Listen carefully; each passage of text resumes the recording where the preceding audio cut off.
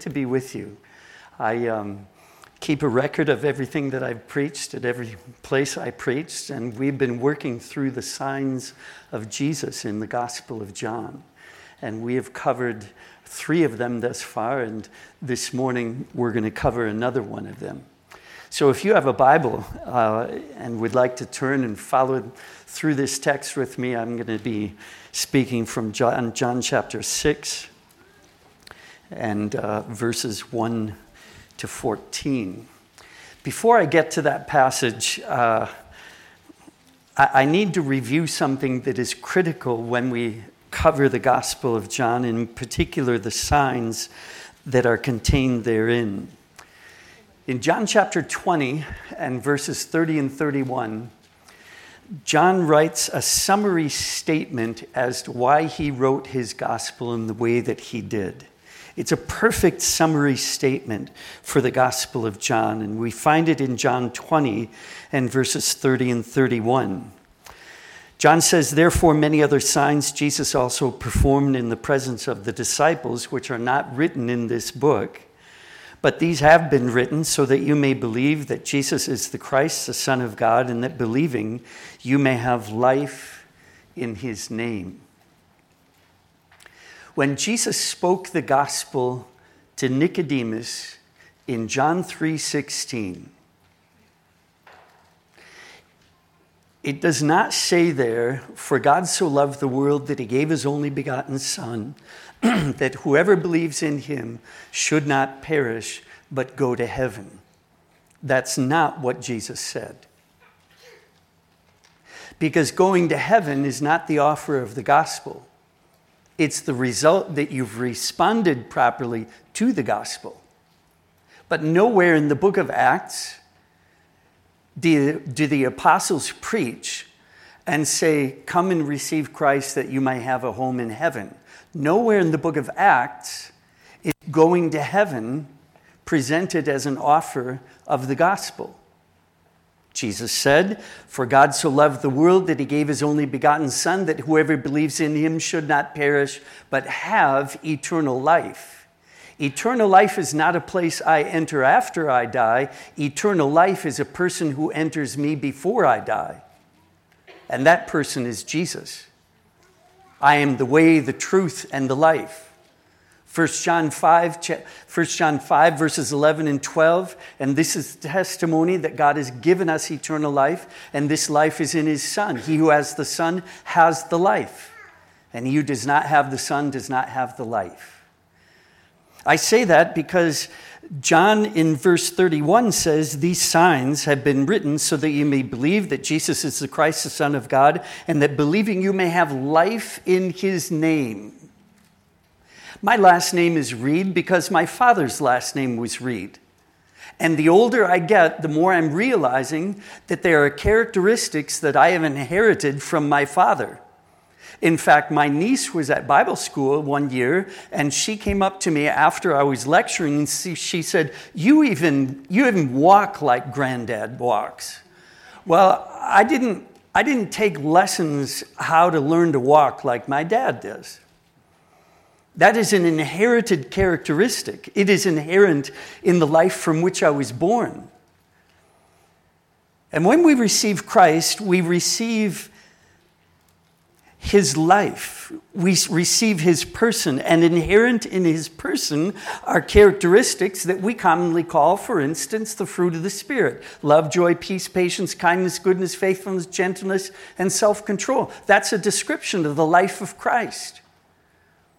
So if you came to our home at Bodenseehof, you would look out into an orchard in the yard that is contained or actually adjacent to our property, and you would see apple, plum, pear, and cherry trees.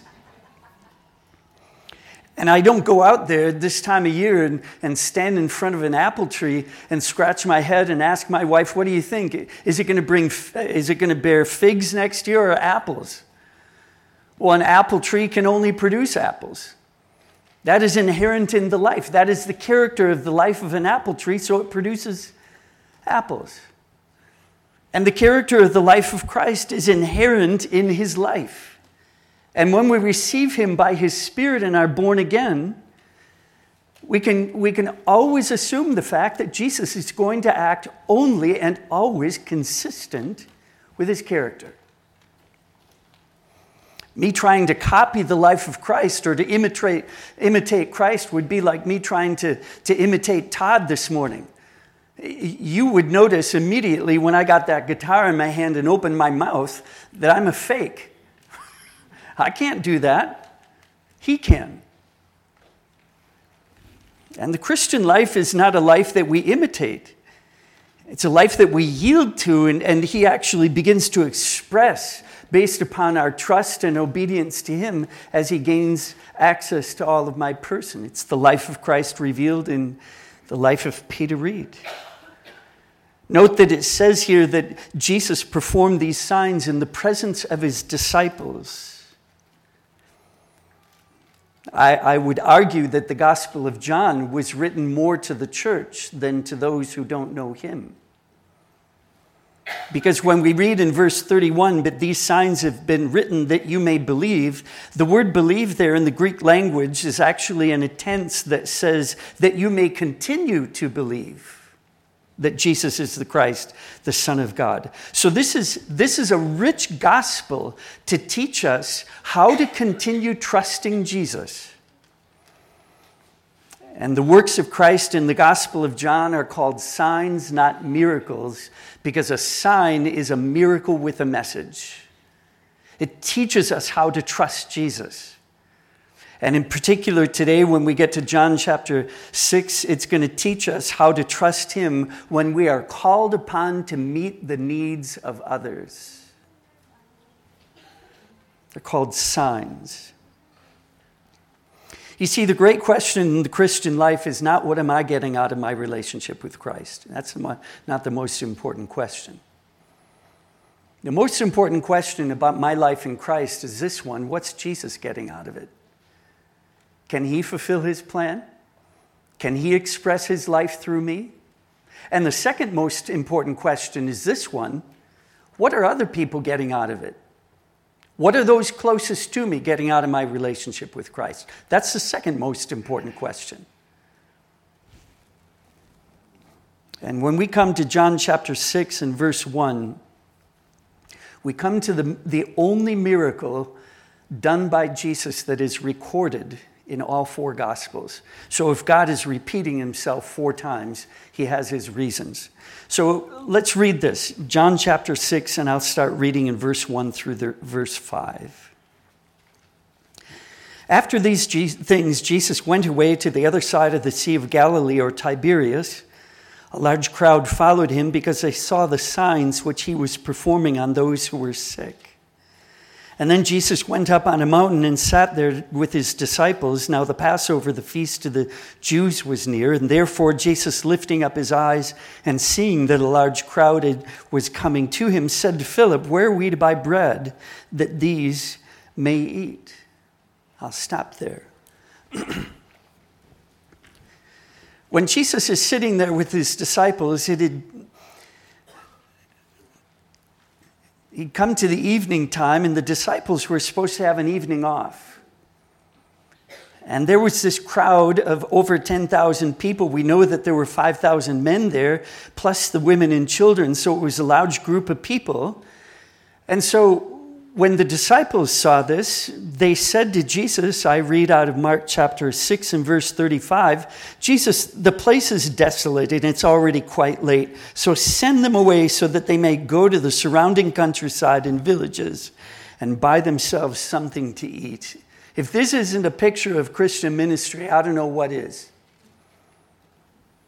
We have very romantic ideas of what it is to be used by Christ and to be thrust into what we call Christian ministry.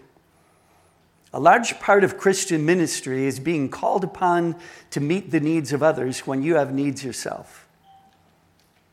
A large part of Christian ministry is saying the things that other people don't want to say, doing the things that other people don't want to do, deciding the things that other people don't want to decide.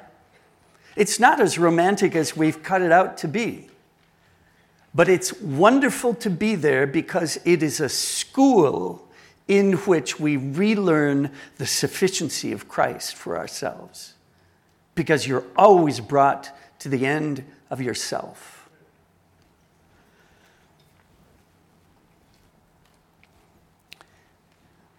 In John's Gospel, Jesus turns to Philip and asks this question, where we'd buy bread. That's significant because they were located in Philip's hometown. And so he singles Philip out.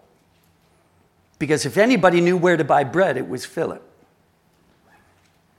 Beware of your hometown. Beware of the situations where you're very much at home. Beware of the situations where you would be tempted to say to yourself, I've done this 1,000 times. Because it is a deceptive element of our lives. We like to lean on our experience. We like to lean on what is familiar to us, what we've done 1,000 times. And after almost 40 years in torchbearers, one of the most dangerous scenarios that I head into is a situation that is very familiar to me, done it 1,000 times, because I'm tempted to lean on the past rather than the presence of Christ.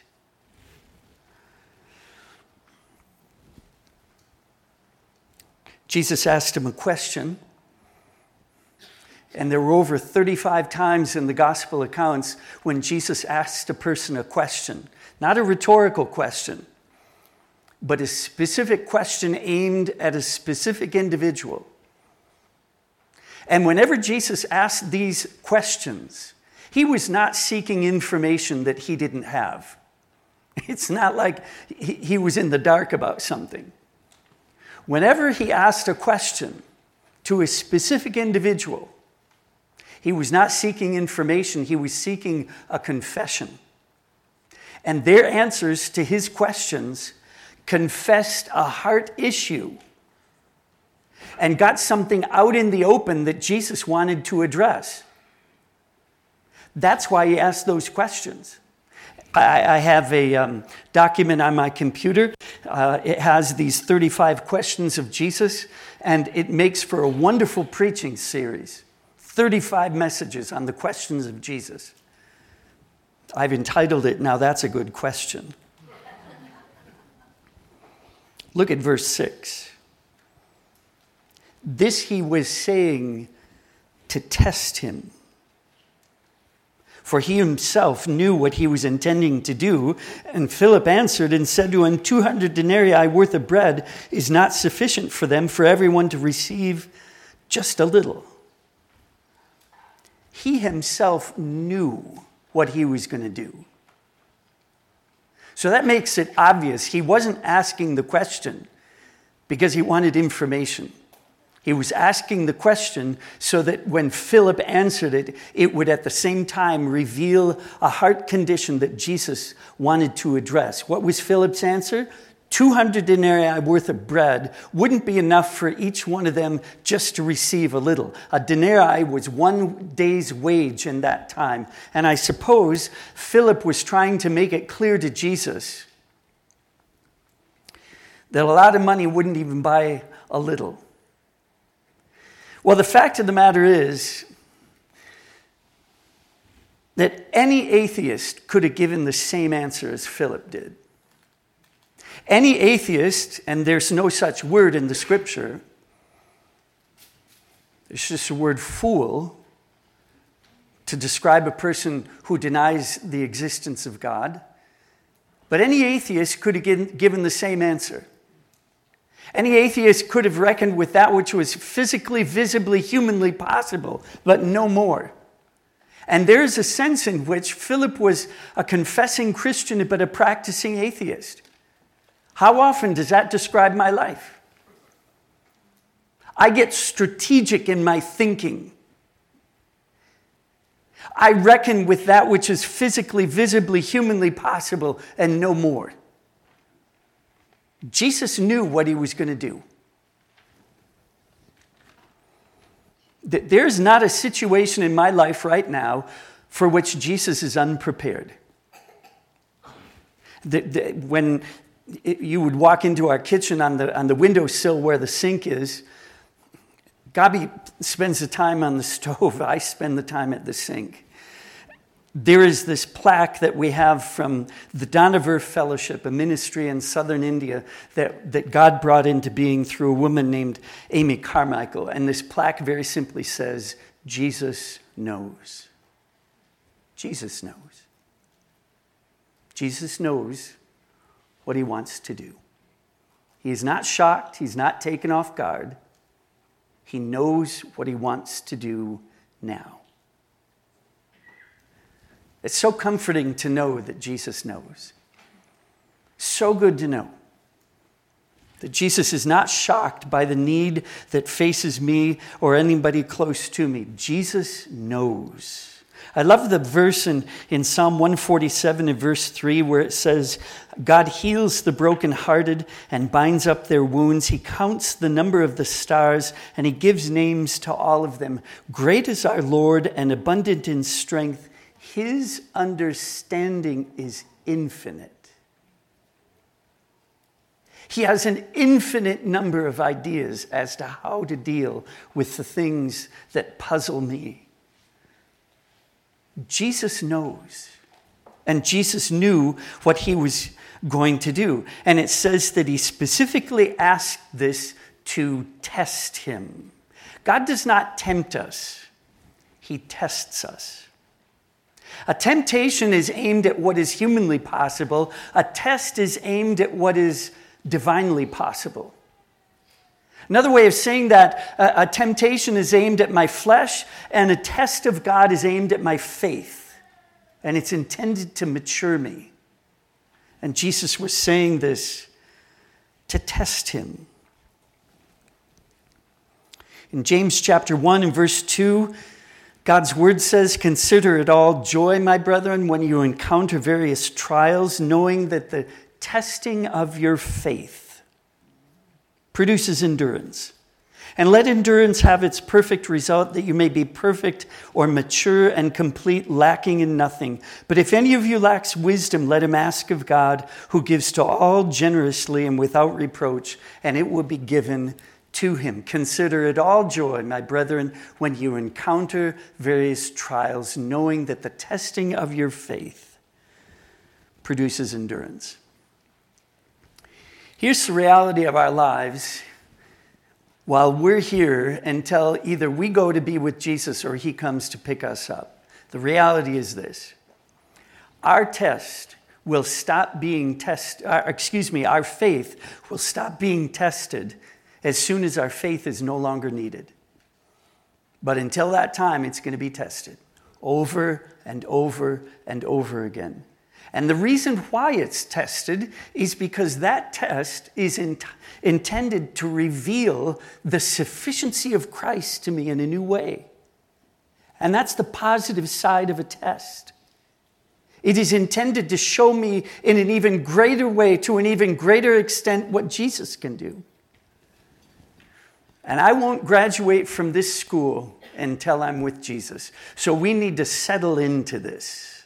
We are in the school being tested in our faith. Let us also be reminded of the fact that it's never our strength that's tested, it's our faith that's tested. When I was in college, my first year, I found out that if you were an RA in the student dorm, you could get a discount on your student fees and on your housing and your meal plan. And because I'm from Scottish heritage, I latched onto that statement and I applied for the job. And I got it, and so my second year of college, I was an RA in the dorm. I played tennis and soccer in college, and because of that, my boss thought that I would have a special understanding with the other athletes on campus. It's a nice thought, but there is a universe of difference between a tennis player and a football player. So I got on my floor, and there were the football players, the basketball players, and the wrestlers. These guys did some things that I can't mention in public, but just to give you an idea of what kind of guys they were, one night they kidnapped the security guard wrapped him in duct tape, put him in a shopping cart, and left him in the student lounge where the janitor found him the next morning. Alive, but they found him there. And I thought, I'm going to be the next burnt offering unless I find some way to bridge the gap between us and kind of make friends with these guys. So 2 doors down were the 2 captains of the football team, Joey and Kenny. Kenny played middle linebacker. He looked like he had swallowed a flat screen TV, and it's like he had to walk sideways through the doors, and he had no neck. And I walked up to him one day and I said, Joey, what do you have any hobbies? What do you do in your spare time? And he said, well, we go work out. And one day I got up all my courage and I said, can I go with you? I don't understand what would be funny about that. But anyway, I went into the weight training center where all the football players were. And to my horror, on all 4 walls were mirrors. And here these guys, they loved to stand in front of these mirrors and work out. And then Mr. Bean comes in, kind of stands next to the truck, and Joey says, listen, we're going to start with the bench press here. So I lie down, and he said, just do a rep of 10. And he put the bar on my chest, and I couldn't get it off. And then he literally did this. He grabbed it, put it back on the rack, and said, we'll start with the bar. I think it weighed 40 pounds. And so I did my reps, and I went to the other stations, and I was trying to bridge a gap into his life. And a couple of days later, I'm walking around campus like this. Not because I was huge, but because I couldn't comb my hair for a week. It hurt so bad. I don't know if any of you have done that before. And then I talked to Kenny and I said, these guys were studying kinesiology and sports and stuff. I said, when can I comb my hair or take notes in class again? And he said, Peter, we have a day of training and then a day of rest. And I said, praise God. Day of training, day of rest. Because if you do it right, what you're actually doing is tearing down the muscle tissue. And you need to give it a chance to recover and regenerate. And if you do that properly, the muscle will grow bigger than it was before. Obviously, I didn't continue. But I learned something about muscle tissue that year, and it's very simply this. A muscle needs to be used in order to grow. A muscle needs to be used in order to grow. If you don't use muscle tissue, we experience what is called atrophy. And the German word is even better. It's a word that literally means muscle shrinkage. And some of you have been in the hospital, perhaps broken a bone, and not used your muscle tissue, and you've realized this. It's atrophy. Wouldn't it be wonderful if you could increase muscle tissue by reading a book about weightlifting? Wouldn't that be great? Friends, we cannot learn the life of faith, and in particular, the sufficiency of Christ, by singing about it, listening to a podcast, or reading a book. The only way that our faith will mature is by doing it. And so God is a very good teacher, and I think it was Stephen Olford who said he will not show us anything new until our obedience is up to date. And if I don't learn it the first time, he'll provide another opportunity, and another, and another, and another.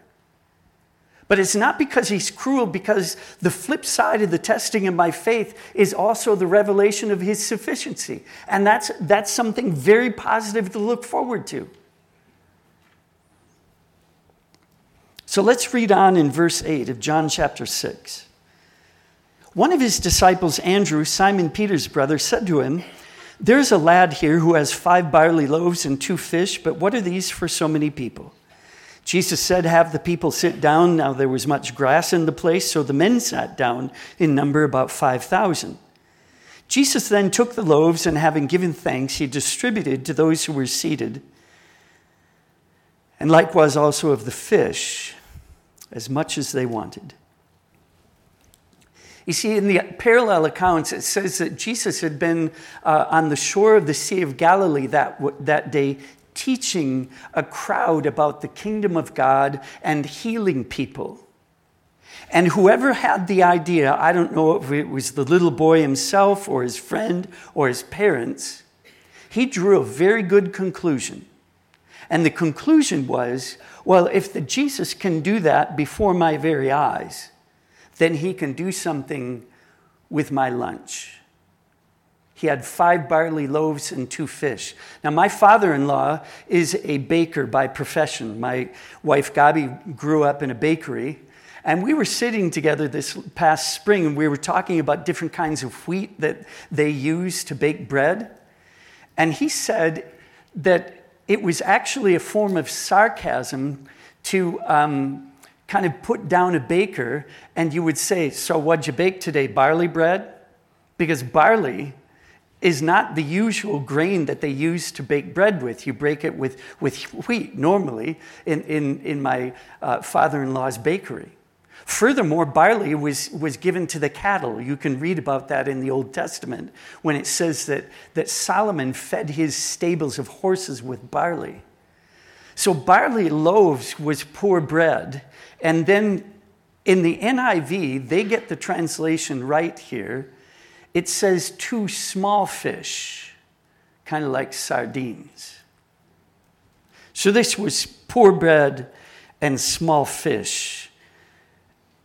And is there any reason why they said, but what are these for so many people? What are these for so many people? They are what Paul is talking about when he talks about the qualifications to be used by God. In 1 Corinthians chapter 1 and verse 26. For consider your calling, brethren, that there are not many wise according to the flesh, not many mighty, not many noble. But God has chosen the foolish things of the world to shame the wise, and God has chosen the weak things of the world to shame the things which are strong, and the base things of the world, and the despised God has chosen, the things that are not, so that he might nullify the things that are, so that no man may boast before God. That is what the fish and the loaves were. They fit nicely into that list of qualifications to be used by God.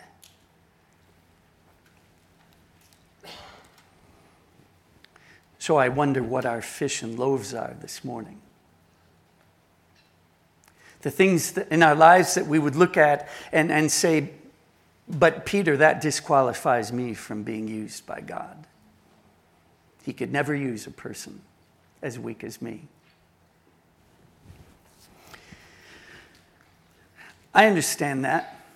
And actually, Charlie encouraged me when I was probably bemoaning my own weakness one day. He just said, Peter, sometimes the Lord puts us into a place of ministry that is very contrary to our natural temperament and gifting.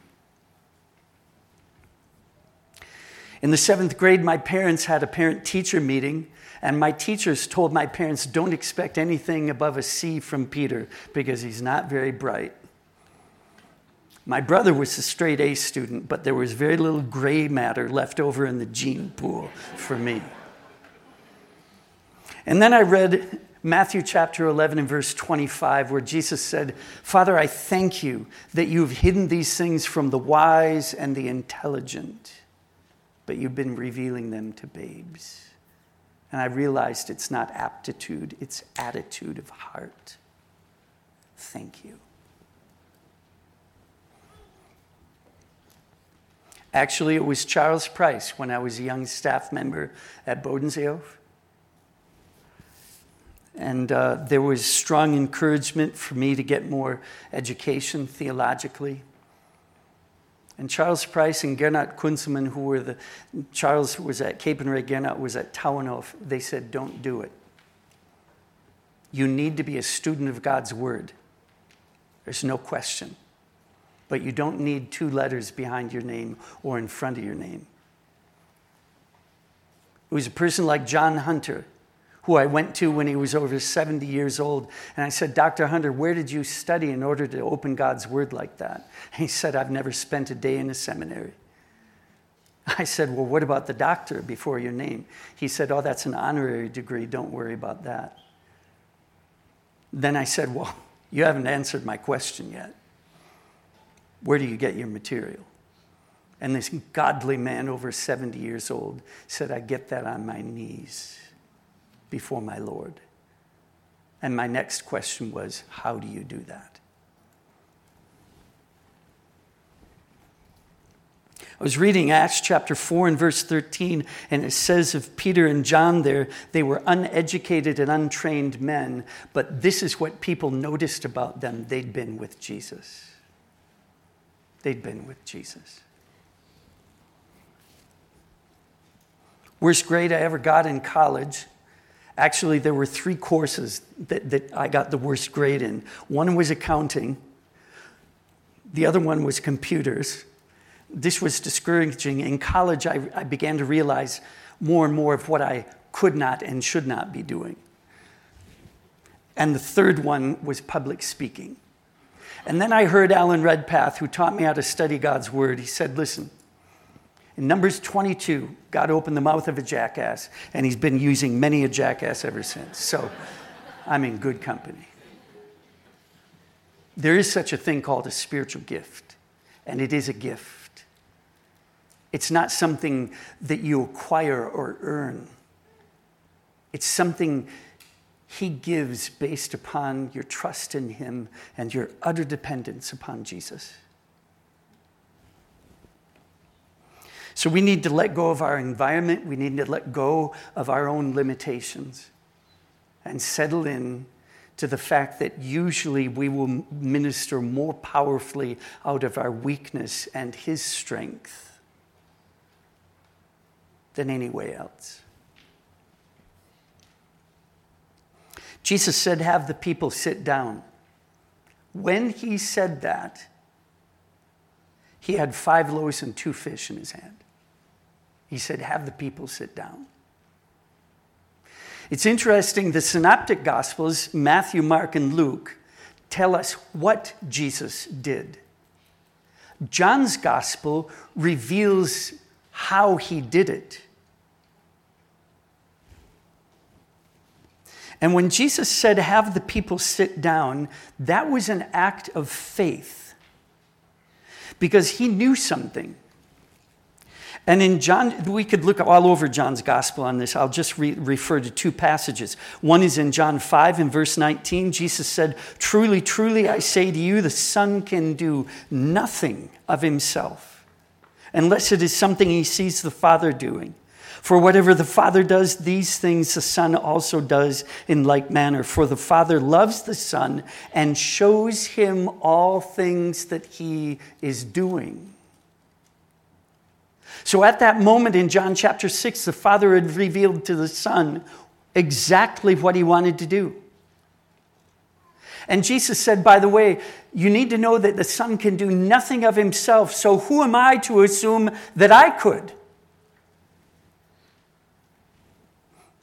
And then we have this conversation in John chapter 14 between Philip and Jesus. And Philip says to Jesus in John 14:8, Lord, show us the Father, and it's enough for us. And Jesus said to him, have I been with you so long, and yet you have not come to know me, Philip? He who has seen me has seen the Father. How can you say, show us the Father?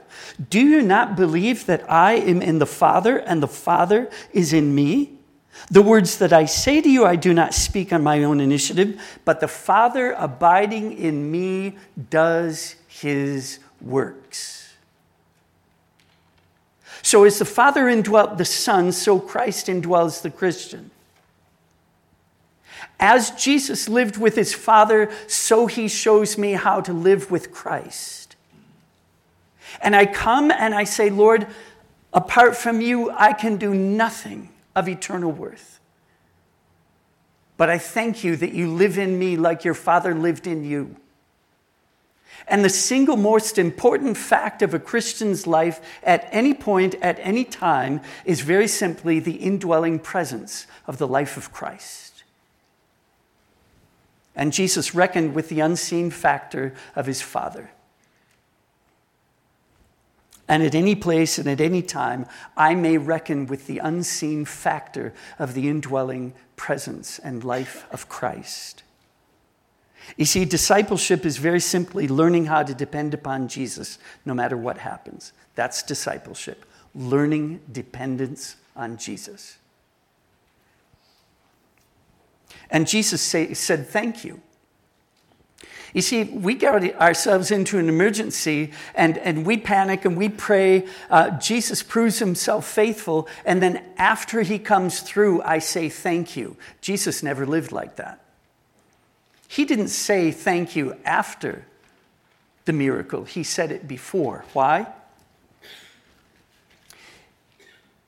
The Father was given such free rein in the Son that the Son knew at all times what the Father wanted to do. And if there's one point of application for this morning that we can take with us into this next week, at any time, anywhere, we can say thank you for the indwelling presence of Jesus. And I'll be honest with you, I adopted a vocabulary that I learned in the church that taught me more to deal with the absence of Christ from my life rather than the presence of Christ in my life. And so I heard at the end of the church service, Lord, please go with us into this new week. Amen. So I heard during a worship service, Lord, we invite you into our presence. Amen. Why are we asking him to go with us when he lives in us? Why are we inviting him into our presence when he's already there? I had educated myself in unbelief.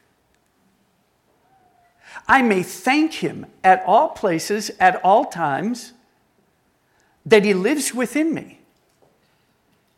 And then, as we read in James, we can pray, Lord, impart to me your wisdom as to how I may remain dependent upon you in this new situation.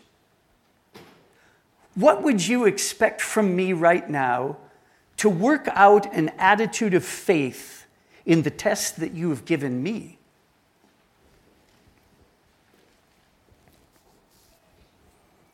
They gave it to them. They gave it to Jesus. It says he blessed it, he broke it, and then he gave it to the disciples, and the disciples distributed it. You see, participation in the activity of Christ is always going to be better than just observation of the activity of Christ. That's why he involves us. That's why he gives us tests.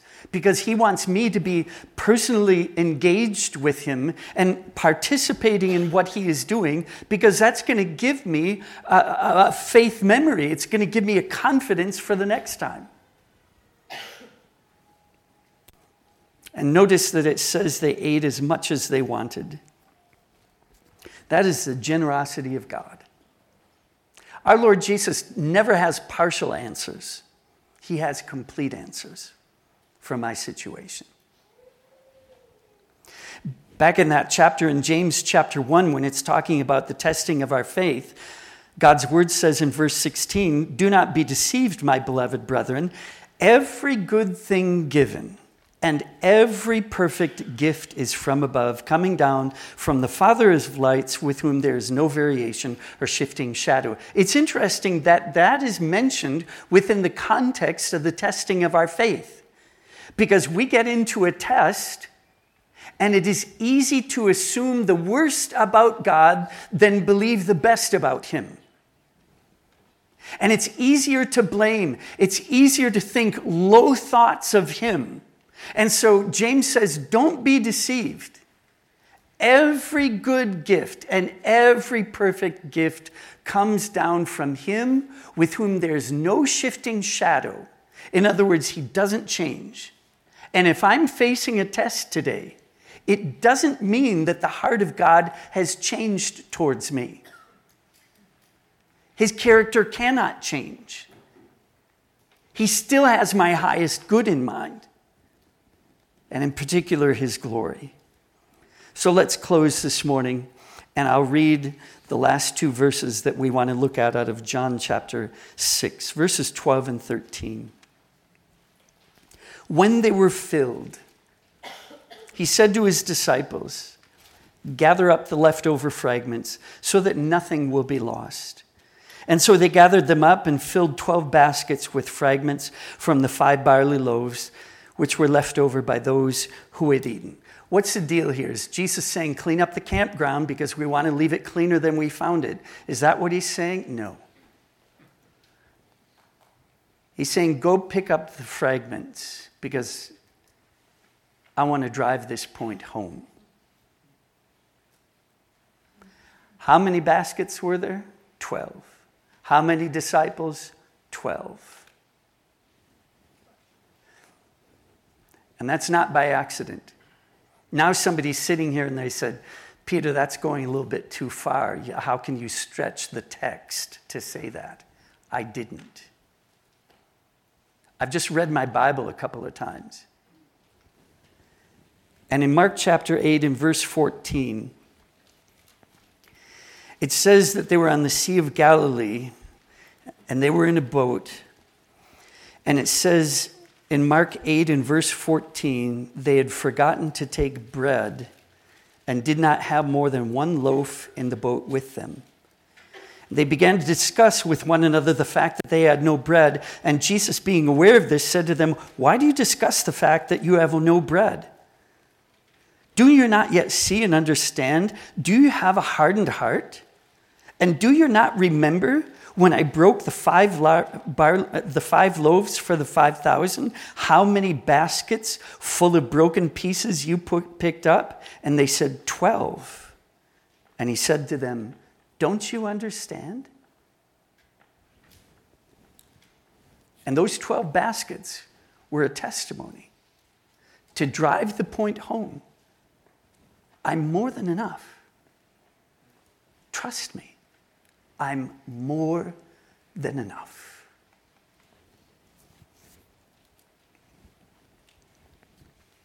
So we learn from this. We serve others out of the weakness of our life, but the strength of His.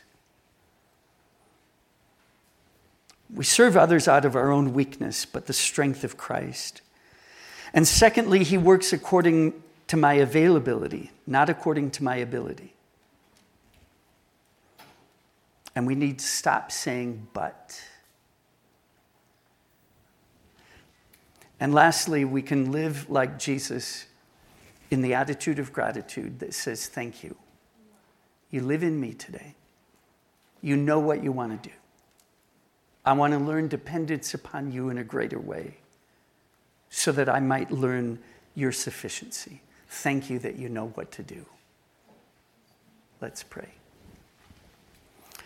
Father, I want to thank you that you lead us into circumstances and situations for which you're fully prepared, Lord Jesus, even when we aren't.